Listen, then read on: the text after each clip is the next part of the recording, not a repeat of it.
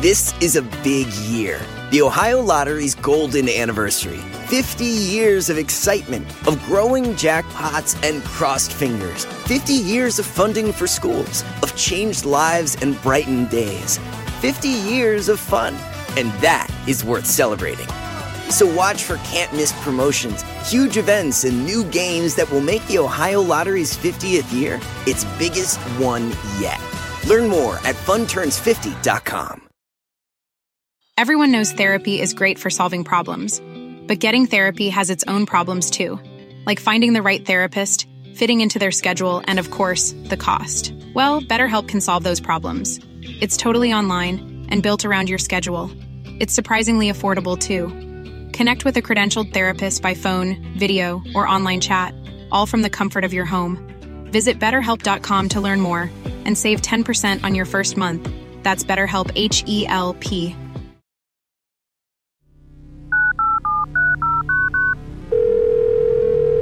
This on? Hello? We're all science people. Science! Exactly. We know it's a good idea because it's lasted. We can teach kids, and they get it. There's chemistry in here. There's biology in here. It's in whiskey. It's in ice cream. It's in who you fall in love with. That's the recipe for success. We can make the world better for everybody. Starting now. Welcome to Science Rules. I'm your host, Bill Nye. This is the show where science rules.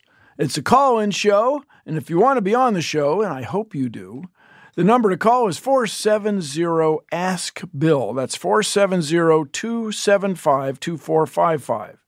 470-ASK-BILL. To find out when to call, check me out on the electric internet. All the kids are doing it, and send us your questions and comments to askbillnye.com. I am once again joined, of course, by science writer, editor, and dear friend, Corey S. Powell. Hello, Corey. Hello, Bill. Bill, I am so happy, so very, very happy to be on the show, as always, but especially happy today. As well you should be, Corey, because we have with us today a happiness expert. Oh, She's yay. a professor of psychology and cognitive science at Yale University and host of a podcast called The Happiness Lab. Dr. Laurie Santos, welcome to Science Rules. Hey guys, thanks for having me. So you teach a course about happiness. I teach a You course study about happiness. So I define happiness the way social scientists do, which is in two parts. It's how you think your life is going and how you feel in your daily life. So it's kind of how you answer this question, am I satisfied with my life? Am I happy with my life? That's how you think your life is going. But then how it's really going is how you feel in the moment. Are you feeling positive emotions like tranquility and laughter? Are you feeling lots of negative emotions, things like anger and sadness? Yeah. All right, what makes us happy? What makes us happy, it turns out it's not what we think. This is a spot where I think you really need the science because our mind gives us these intuitions about the kinds of things we should be doing to be happier. But it turns out that most of those intuitions are wrong. Isn't it get more money? That's the main intuition, I think. I think if we put to your listeners a poll of like, what's the number one thing that would make you happy? It's get money. Right. First it's money or then it's love. Yep. Money, love. I teach college students, so they put really high good grades. Like that's on the list. Turns out all of those things are just simply incorrect. Like people who are richer aren't necessarily happier. Once you get your basic needs met, money is not going to work. Same thing with relationships. It turns out that, when you first wind up in a romantic relationship, yeah, things are good, but you kind of go back to baseline pretty quickly. So I want to start from a basic understanding. What is happiness? How do you measure it? Because how do we measure happiness? To me, I often don't even know if I'm happy. we can have like a conversation later. You're making me miserable. No, this is a huge problem, right? For other areas of science, we have these great tools for measuring stuff. For happiness, it's trickier. I would love if we had, if another one of your guests could figure out some sort of thermometer for happiness, where I could stick it in someone's mouth and know. Don't we have a brain scan of some kind that we could scan brain-wise in terms of? Yeah, we do have brain scans, but we have to know what those brain scans are measuring. So we're back to square one, right? Imagine I get some brain readout that says something, and I'm like, well, does this predict happiness? I still have to know whether you were happy or not when I got that brain scan. Well, could we, speaking of happy or not, could you figure out what makes you not happy? That's one thing to do, but again, we're at the same problem. And the problem is we have to ask people. Like what the scientists use are self-reports. And that's not great. I mean, I'm an animal behaviorist by training, and so I don't like the idea that we just ask people. But there are two reasons why asking people works. One reason is that it's really reliable, right? Like it's actually, when you do these self-report quizzes, they can look like kind of a cheesy BuzzFeed quiz, but it actually turns out it's a scientific instrument, which correlates with all this other stuff. When you say a quiz, this is 60 questions or something. It can depend. There's one that we use that's called PERMA, which measures different aspects of your emotion and meaning. It's a 23-question quiz. There's some that are just one question. There's one that gets at what's called life satisfaction. And the question, which I can give you, is this: all things considered, on a scale of 1 to 5, how do you think your life is going right now? And you get useful answers just from that one question? What's amazing is that even though they seem like silly questions, those things correlate with if I did a text analysis of your journal entries and tried to pull out positive words. They correlate with detailed interviews that I could do of your friends and family members. And then in some cases where we do have some brain imaging hints, they do correlate with things like certain brain states over time. Okay, you said you're an animal behaviorist, which is a thing you can be. Yeah. So how did you get into studying human happiness? Yeah, my day job is studying monkeys and studying what monkeys... And that's why you came to this show. Exactly. Am I right? We are very gentle primates here. Yeah, happy primates. Yeah. So that was what I did mostly. But I got into the happiness work when I took on a new role at Yale. I became one of their heads of college, which meant I lived on campus with students, kind of in the trenches with students.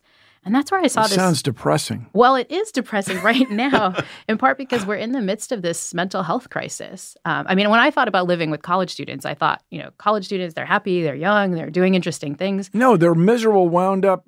I mean, yeah. Sorry. Yeah, the students today are much more depressed, anxious, stressed out than I remember being.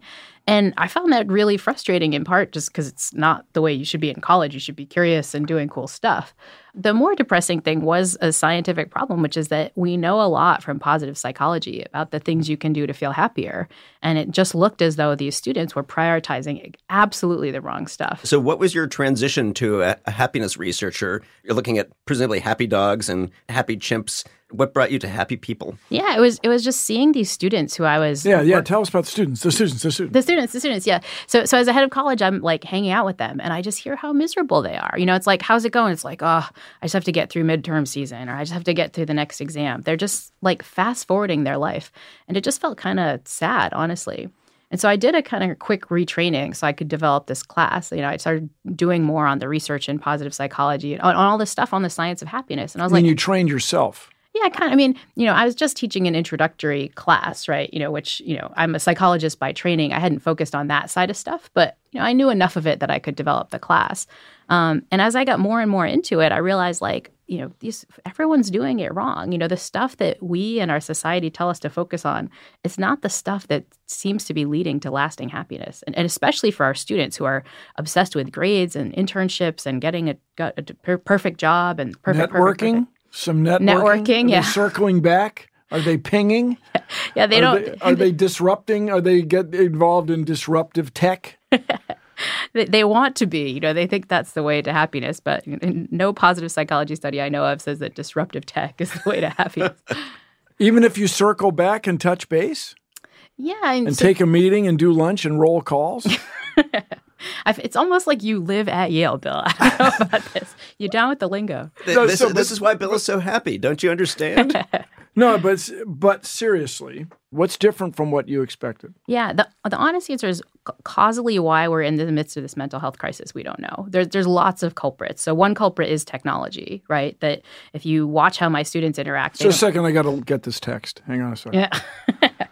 No, but this is exactly right. How often do we break up in real life social connection to do something on a tiny screen that kind of gives us the illusion of feeling connected, but all the research suggests it's almost like a NutraSweet connection. It feels like we're connecting, but we don't kind of get the there from it. Now, can we actually document this change? I know anecdotally we can certainly see that people seem less happy and more stressed out. Are there metrics of that? Yeah, again, mostly self-report, right? But in that case, we actually have even better things than self-report. We have, the real statistics of how much we get mental health usage in colleges. Sadly, we have, suicide rates that are going up. And the statistics are dire. So right now on college campuses, the last national survey suggested that 40% of current college students, more than 40%, are currently so depressed it's hard to function. And almost 40%. 40%, and almost 2/3 report being overwhelmingly anxious most of the time. So you're teaching a class. Now, my understanding is you had a happiness class. You expected a few dozen people, but a few thousand or several hundred people. Is that right? Just over 1,000. It was 1 out of every 4 students took the class. So when you look, so they did it in a stadium instead of a... Well, it was a concert hall, Stadium was too cold. It was outdoors, That gets you down. So when you look out at your students, can you just tell who's miserable? I mean, statistically, out of 1,000 students, it suggests that around 600 are feeling anxious and feeling lonely. The more scary statistic is more than 1 out of 10 has seriously considered suicide in the last year. Your class struck a nerve that so many people showed up. Because they're hoping to get happy, not just to study it. That would be just, oh, no, I'm just here to study it.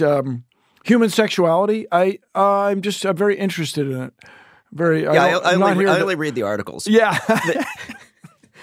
No, but you use your students. I mean, your students are not just passive participants in your class. That's part of what I found so interesting about this. How do you work with them?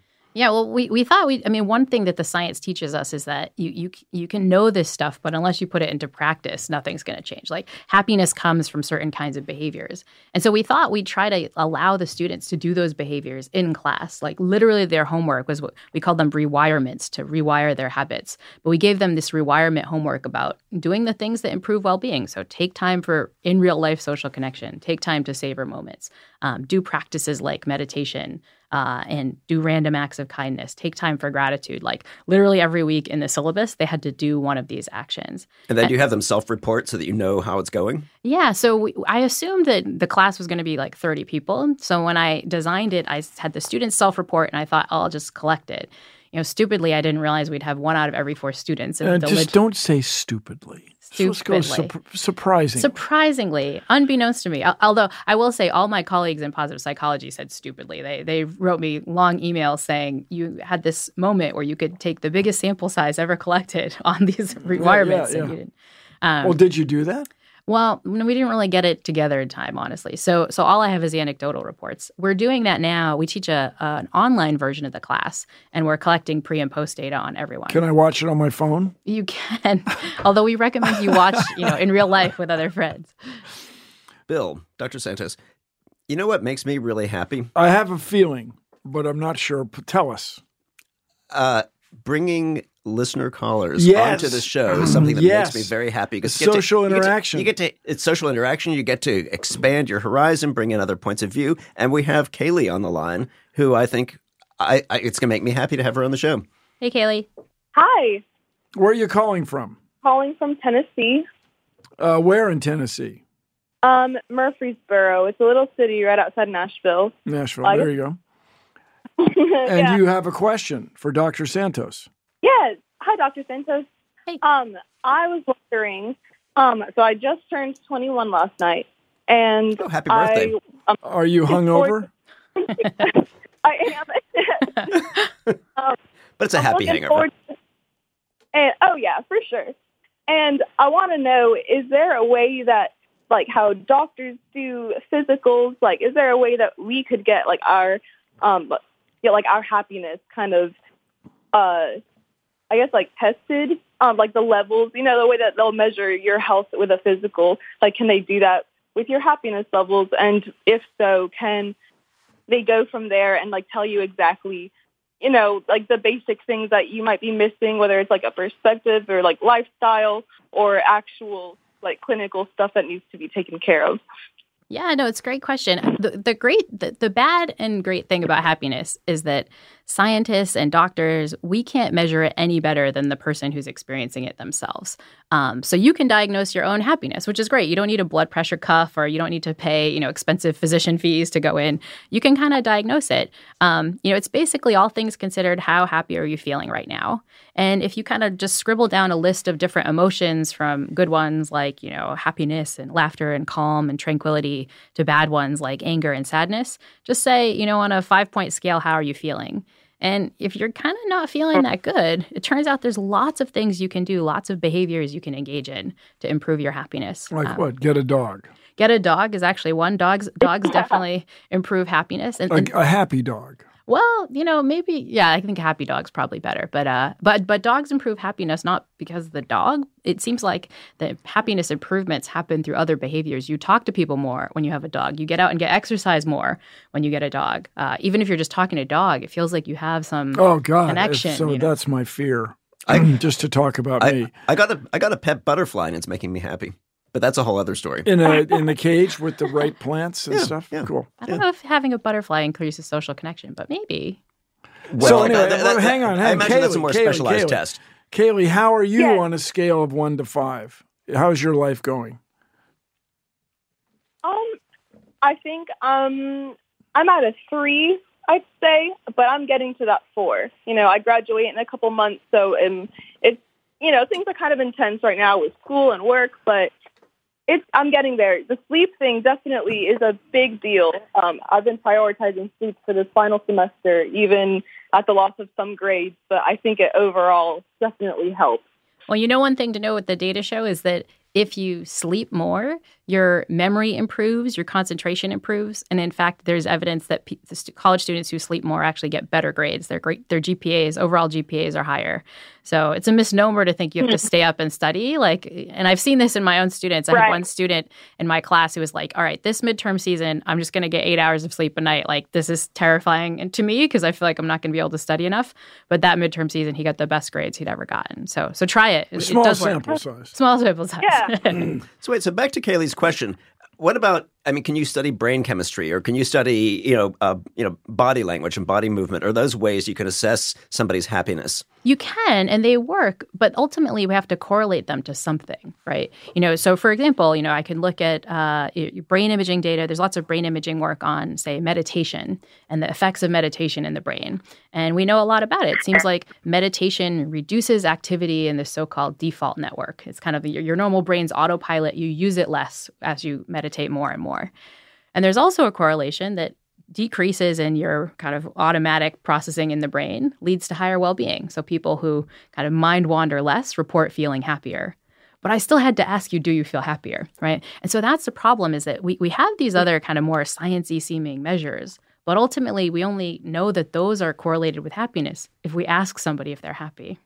Okay, hold it. You're saying letting your mind wander makes you less happy? Yeah, this is one of the, not mind wandering in the kind of sense that I think a scientist might think about it. Darwin in some sense used to walk around every day and let his mind wander, but it wasn't just kind of wandering randomly to anxious stuff. He was specifically thinking about particular problems. That kind of so-called mind wandering is fine. It's the kind of anxious mind wandering of I'm thinking about lunch today, or, I'm trying to pay attention to something. My mind's going off to some fight I had with my spouse or something. When we're simply not paying attention, it turns out that that's less good than focusing on a particular task. So, Kaylee, what are you studying? I study music. I'm going to get a degree in the recording industry. And does the music make you happy? It does, yeah.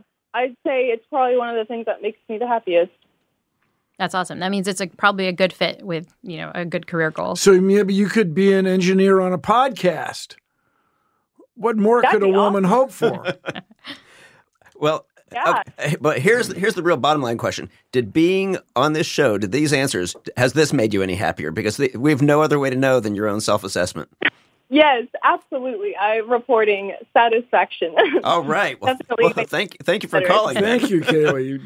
You're making our day. Thank you. Thank you. Stick around for more Science Rules after this.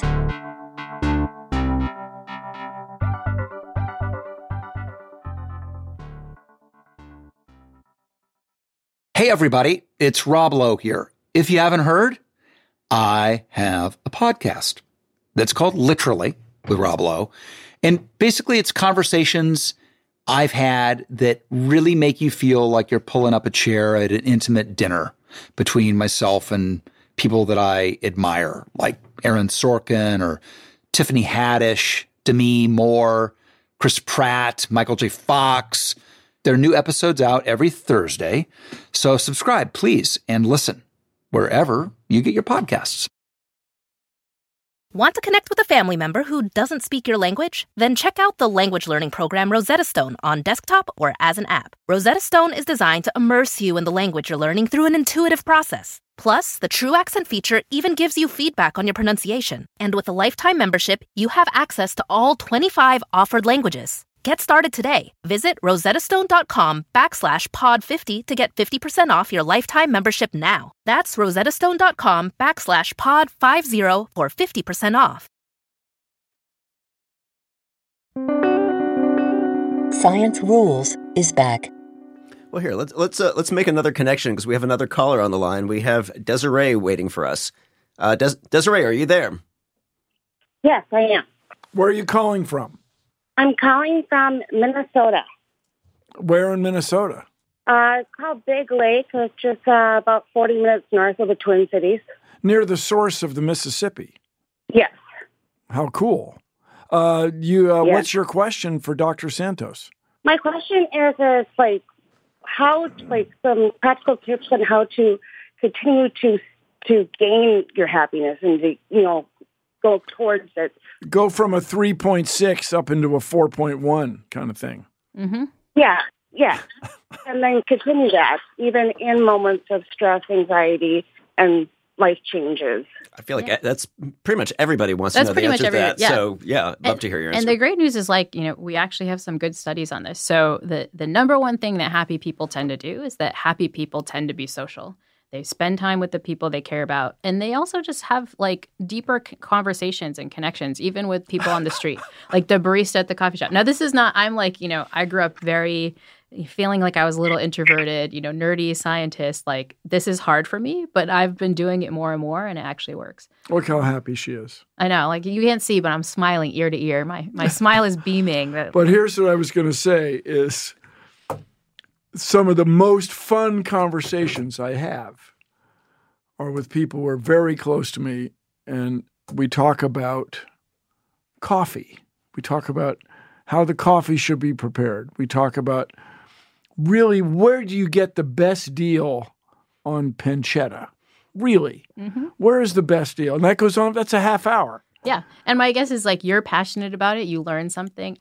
Just today I came up here from Connecticut and I was on a train coming here. And, I'm sitting around 50 to 100 people. And those 50 and 100 people have stories and ideas and preferences about pancetta and coffee and all these things. And I'm not engaging with any of that interesting stuff because I'm just sitting there silently not talking. The elevator silence. Right. Exactly. So, Desiree, how are you feeling today? I'm okay. You sound a little anxious. I'll tell you right now. You sound a little edgy, a little on edge, rather. Yeah. I've got some big changes coming, and and just this big shift in life is about to kind of occur, and got a lot going on. And what's going to happen? What's shifting? Not that it's any of our business. I'm going to start college in January. I'm going back. I already have an associate's degree in medical assisting, but now I'm going to go get a bachelor's in social work. Congrats. So, one thing. And I have 5 kids. So. You have 5 kids. Wow. Yes, I have 5 kids. My oldest is actually going to be 18 on Christmas.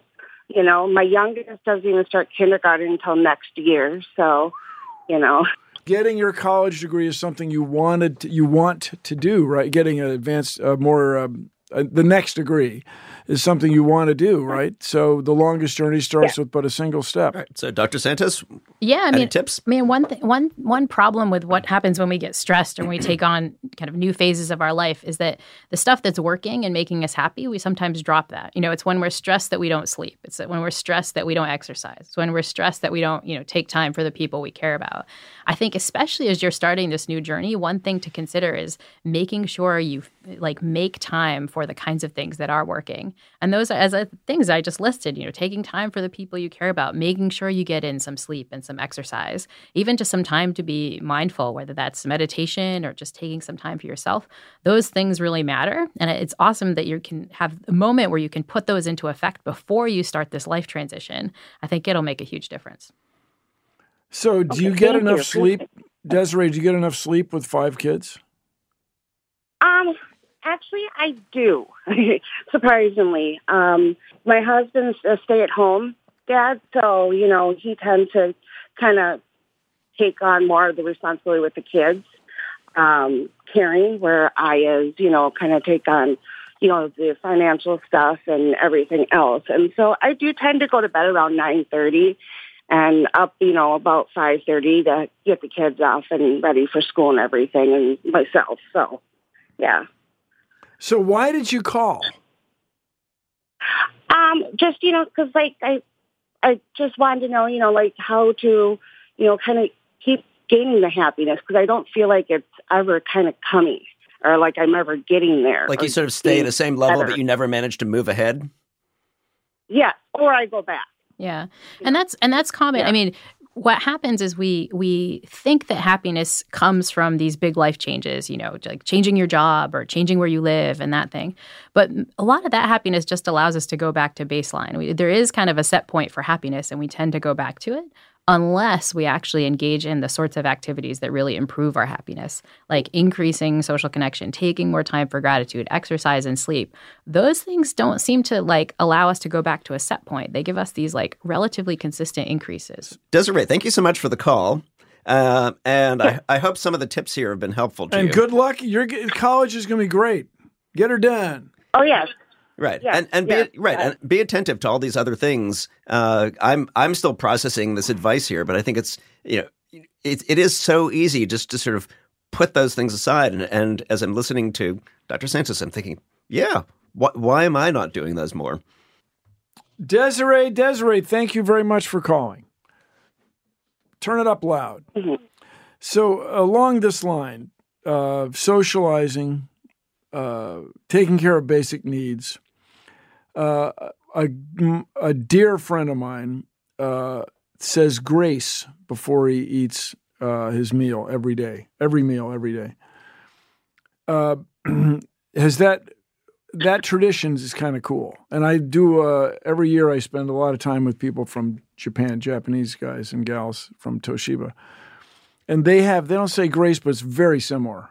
A very similar little ritual. They thank everyone who contributed to preparing the meal. Yeah. Is that something that would improve our happiness? Yeah, definitely. I mean, not necessarily grace in the religious sense, but taking time to experience gratitude for all these simple things in life. Like we're sitting here with coffee and water and things, and it's like, unless headphones, right? It's like it's remarkable. We should have awe over the amazing technology and the stuff we have all the time, but we don't take time to just realize it and be thankful. And science shows that just the simple act of taking time to be thankful can improve well-being. There's one study that suggests scribbling down 3 to 5 things you're grateful for every night. Within about 2 weeks, you show significant improvements in your well-being scores. So it doesn't take that much time. Grace before a meal can just be thank you for the food, and, it was great, But it's just kind of making yourself be aware of it can really make you feel better. So we have a baseline, but we also have an ability to deviate from that baseline. What the study suggests is that there does seem to be this baseline for happiness. There's levels of our well-being that tend to be relatively heritable, but there's also lots of room to move those things around. And what moves those things around are, the simple act of saying grace at night, talking to the barista at the coffee shop. Nick Epley, who I mentioned before, has this metaphor. He says happiness is kind of it's like a leaky tire on your car, right? Where it's every once in a while you got to fill it up a little bit. And those kinds of actions can be like air compressors. They kind of increase over time and allow you to sort of stay stable. So speaking of this convergence or divergence or trying to sort out urgence of what you're born with and what you do, we have, I think, a fantastic question from Mike the caller. Mike the caller, are you out there, Mike? Yeah. Hey, guys. Hello, Mike. Where are you calling from? Calling from Lafayette, Colorado. Where's Lafayette with respect to Denver or Crested Butte or something? It's 2 suburbs north of Denver. I'm 20, 30 minutes north of Denver and about 20 minutes east of Boulder. That's great. You sound happy about it. What's your question? Yeah, I'm stoked. It's snowing right now. Things are great. So it's beautiful outside. You're a skiist? A little bit, yeah. And what's your question? So Yeah, so you guys have kind of been getting to it when you're talking about like a happiness baseline, right?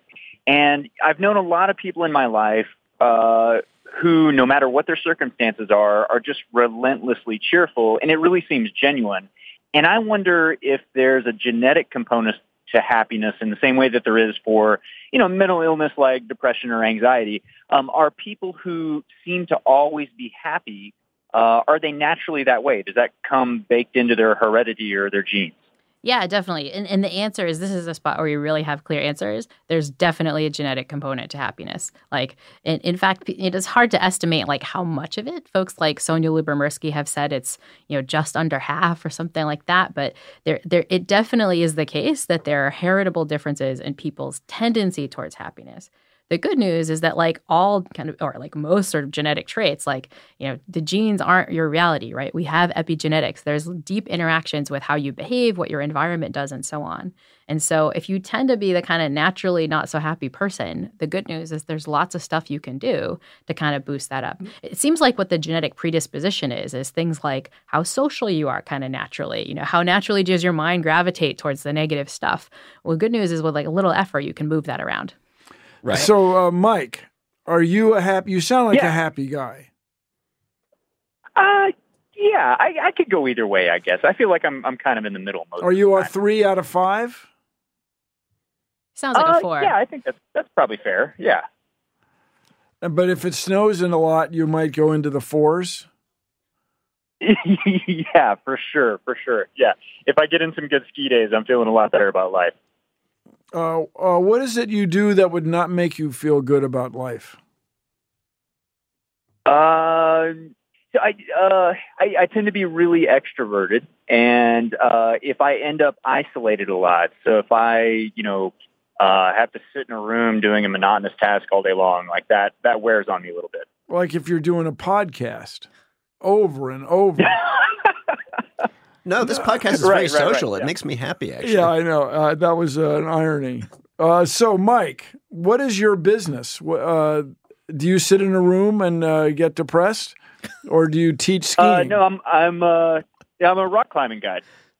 You're a guide for rock climbing? Yeah. So you're right. You're active Yeah. and you're social.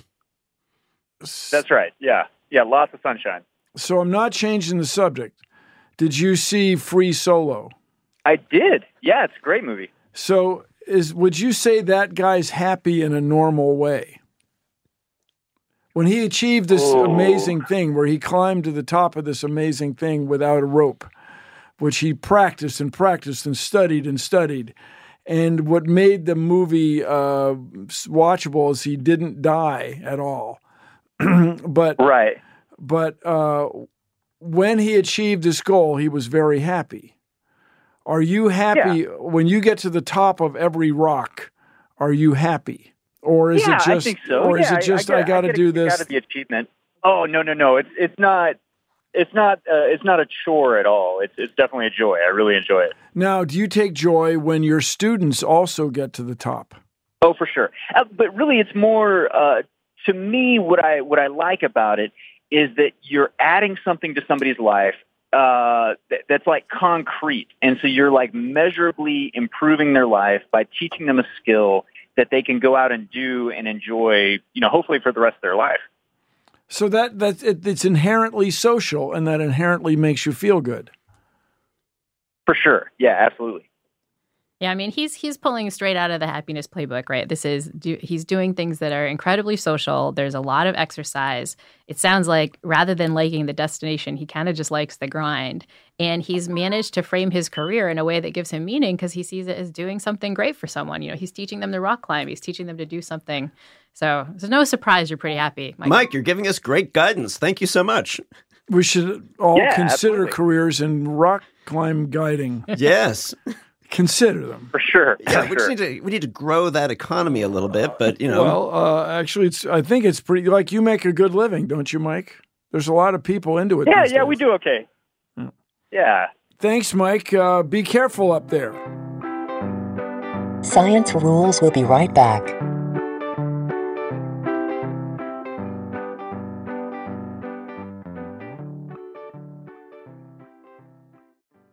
Dive into the start of summer at Whole Foods Market. Check out their Summer Splash event with sales on fresh organic produce, organic strawberries, and a fan-favorite sale on Ben & Jerry's and Talenti. Explore deals on grill-friendly meats like organic air-chilled chicken breast, beef and chicken kebabs, all with no antibiotics ever from our meat department. Plus, grab easy sides from prepared foods and cool off with refreshing drinks. Kick off your summer and shop in store or online at Whole Foods Market today.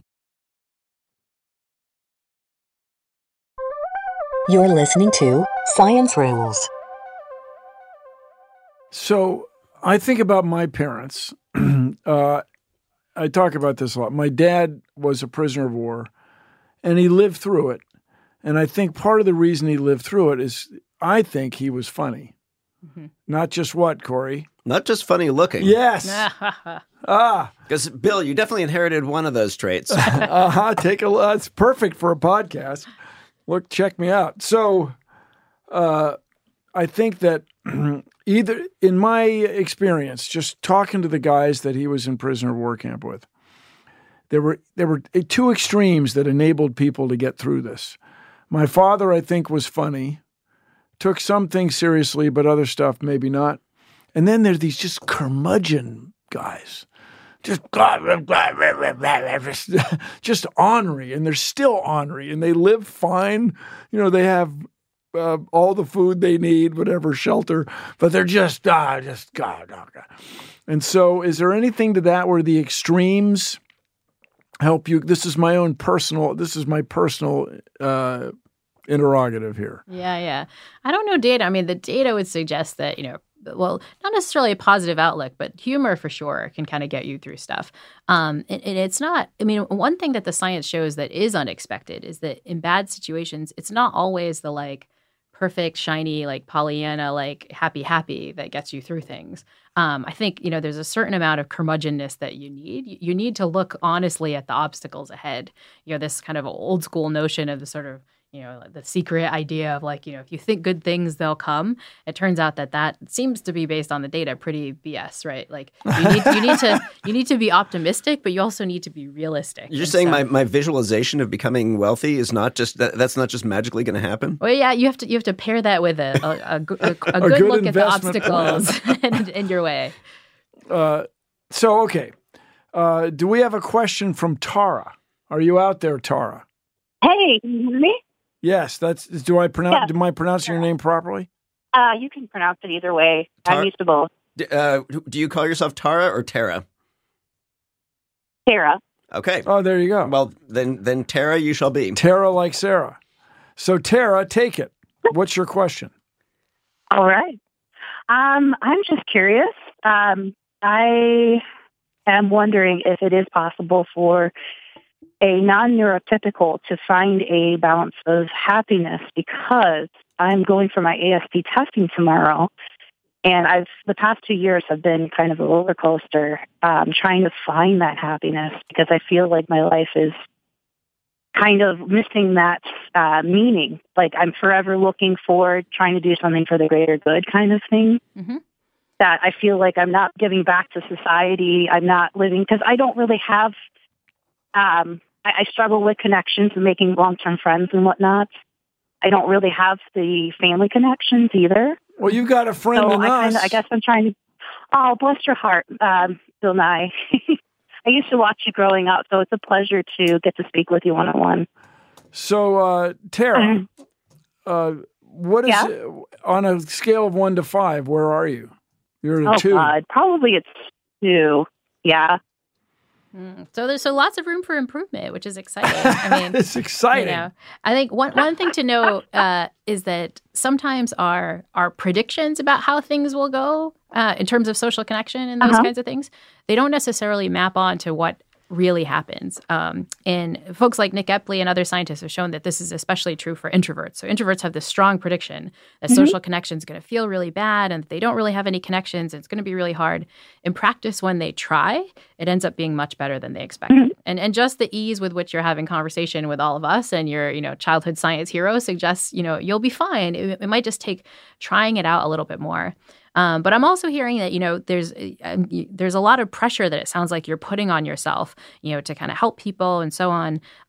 For folks who go through something like that, taking time to be a little bit more mindful about what is working, about what you have done already to achieve those goals, like that kind of can flip the switch a little bit and can allow you to be mindful of the things that are going well. A little dose of gratitude might be really helpful to bump you up from a 2 to, a 3, maybe even a 4 or so. Is it helpful for us all to be doing a little bit of self-reporting to kind of monitor what days are good or bad days, or what things are making us happy or not happy? Yeah, I think that's huge, right? Because we have these ideas about how we're supposed to be living our life. And those, really what the biggest thing that you get from the science is that those intuitions are wrong, is that the things I think are going to work just don't. And I do this now all the time, not necessarily, like actively writing down my self-report score, but just kind of noticing of like after I had that conversation with somebody, I felt better. Or, after I just spent 2 hours, scrolling on Instagram or messing around on Reddit, that didn't feel as good. After I listened to Bill Nye's podcast, I'm kind of in a good mood. I feel great. I've learned something, right? But yeah, all of us can be doing that. And the research shows you have to be mindful about it, right? You have to actually pay attention. You can't intervene on changing your preferences unless you really explicitly notice them. And so it pays to be mindful. Oh, wow. You can't intervene on changing your preferences unless you explicitly notice them. Which is so. Do you recommend writing them down? That can work. And a lot of people get a lot of insight from things like journaling and so on. Some people even use these apps to kind of take data on, talk to a friend, felt better, went on Instagram, didn't feel so good. The stars. This is one of the reasons we call our podcast the Happiness Lab. It's kind of like you're your own laboratory to test these things out. Here's what the science says. I don't know what's going to work for you. You have to try it. Different things work for different people. I think some people resonate more with, this kind of taking time for gratitude. Some people really get a ton out of meditation. You're only going to know until you try for yourself. I recommend toy trains. So, Tara, thanks for calling. Journal a little bit. Notice what makes you happy and focus on it a little bit. Flip the switch, you said. Flip the switch. Now, let me ask you, building on Tara's remarks, I have thought a lot about my parents, who are both World War II veterans, blah, blah, blah. They were thrown together. They were thrown in with people that they didn't know, and they had to get along to get various tasks accomplished.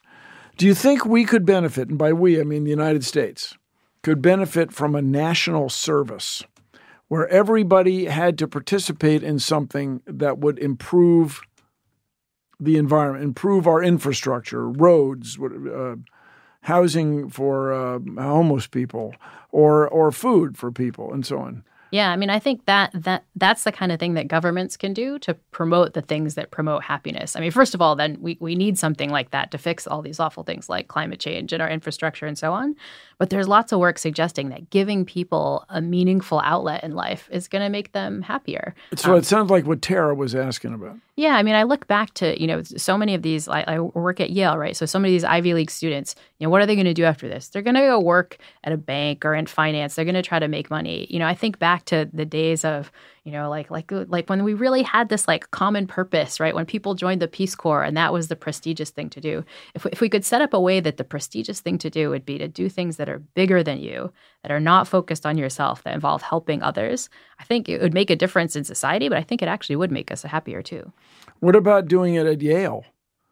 We could do it at Yale. The problem is the issue is that we're fighting, and this is a frustration of teaching this class, is that we're fighting lots of other societal forces. Honestly, it was ironic to teach a class at Yale that was saying, hey, grades don't matter and money doesn't matter and, just take time to sleep and make social connections. And I felt like I was fighting against the force of the whole institution that was telling them otherwise. And so I think, societies can do a lot and governments can do a lot in terms of thinking about policies that they can put in place to promote better norms and better ways of living. So, I became an engineer. You all can evaluate how good an engineer I am, but no one has ever asked me, hey, what did you get in heat transfer 324? I don't remember. I'm sure I got a grade. What about fluid mechanics? I'm not sure. And just nobody asks you about that. I say to people all the time, so-and-so graduated cum laude. Big freaking deal. Yeah. Can you tie your shoes? No. All right, and so on. And people care. So, I mean, we had this, so in class, we tried to get students to take the class, Yale's version of pass-fail. I can't make them. They have to elect to do it. And I showed them all these studies and all these data. Oh, so you're trying, this is another way you're trying to make your class into a lab? Yeah, it's to try to see lab. if they'll do it. And then the students, they're funny, they know I hate grades. And so they make all these memes, these little pictures with jokes on them. And one of the students made a meme that was like me as the person in the Matrix. And I was going to teach them what it was like to get bad grades by giving them all a bad grade. And so I showed them this picture. I got 5 calls from parents who were like, are you really going to give my students a bad grade? Because that's not appropriate. And I was like, everyone is missing the big in case you wonder here. where the pressure and stress is coming from. Yes. Let's take a course in irony. Bill, I've always enjoyed the rain, the lightning. It brings me a lot of happiness, but it also tells me that it's time for the lightning round. The lightning round. It's time for the lightning round. Woo-hoo. Dr. Santos, are you ready for the lightning round? Let's do it. What's the happiest thing you've ever seen a dog do? The happiest thing I've ever seen a dog do. I have a dog that I'm like his doggy aunt, and I hadn't seen him in 2 years, basically. And I finally got a chance to see him, and he just seemed so happy to see me. It's a little bit biased because it's about being happy to see me, right. But he definitely looked happier than most dogs Gave you I've the seen. full tail wag and everything. The butt shaking. Yep, it was wonderful. Oh, God. You heard her. Ha, ha, butt shaking. Yeah. Now, along that line, what about a monkey? What have you seen that monkeys do? I mean, we might be back in kind of sketchy territory because the happiest I've seen monkeys is when they're copulating. Dumb down with that. I mean, not with a monkey. Does religion make people happier? Yes, but it's because of what religion causes people to do, which is that it causes people to be more connected, to pay attention to charity and do nice things for others, to take time to say grace and be grateful, and even to take time to contemplate and be mindful through things like prayer. So, what about singing? And singing as well. All right. Is there a song that makes you happy? You, Dr. Santos. Is there a song that makes me happy? I'll say there's lots of songs that make me happy. I really like the songs that make me the most happy are the ones that are really cheesy that I can sing along to, like Backstreet Boys and NSYNC. That's secretly what I really sure, love. That's great for a little lip syncing in your Baby home. Shark is pretty great. Yeah. All right. Do you have a happy place? My happy place right now is I have a room where I do yoga in my house, and I think that's my happy place. All right. Would you trade?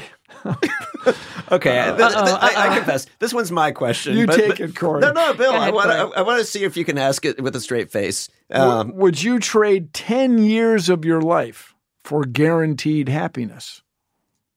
10 years, not a year and a half. This is Corey up in the stakes pretty good, pretty well. Yeah, 10 years. This is playing God on the podcast. Yeah. I'm gonna go no, because I think science gives me the tools to achieve my happiness without the guarantee if I just put some work in. Wow, there you go. That is your mic drop moment.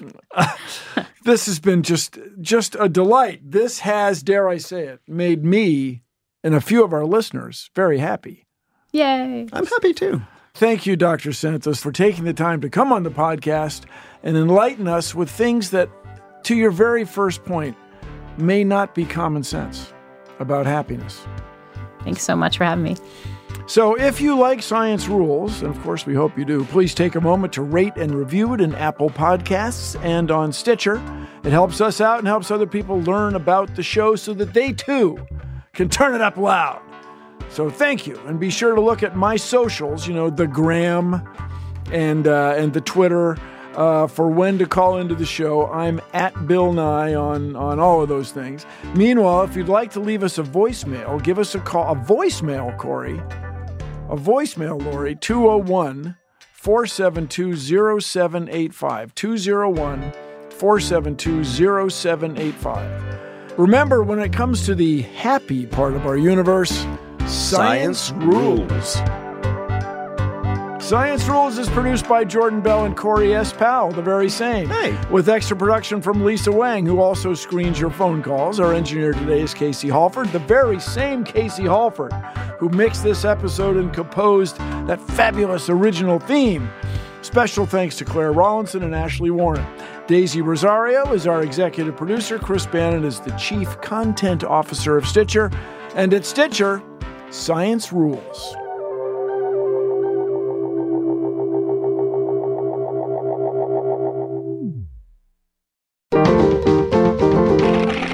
Stitcher.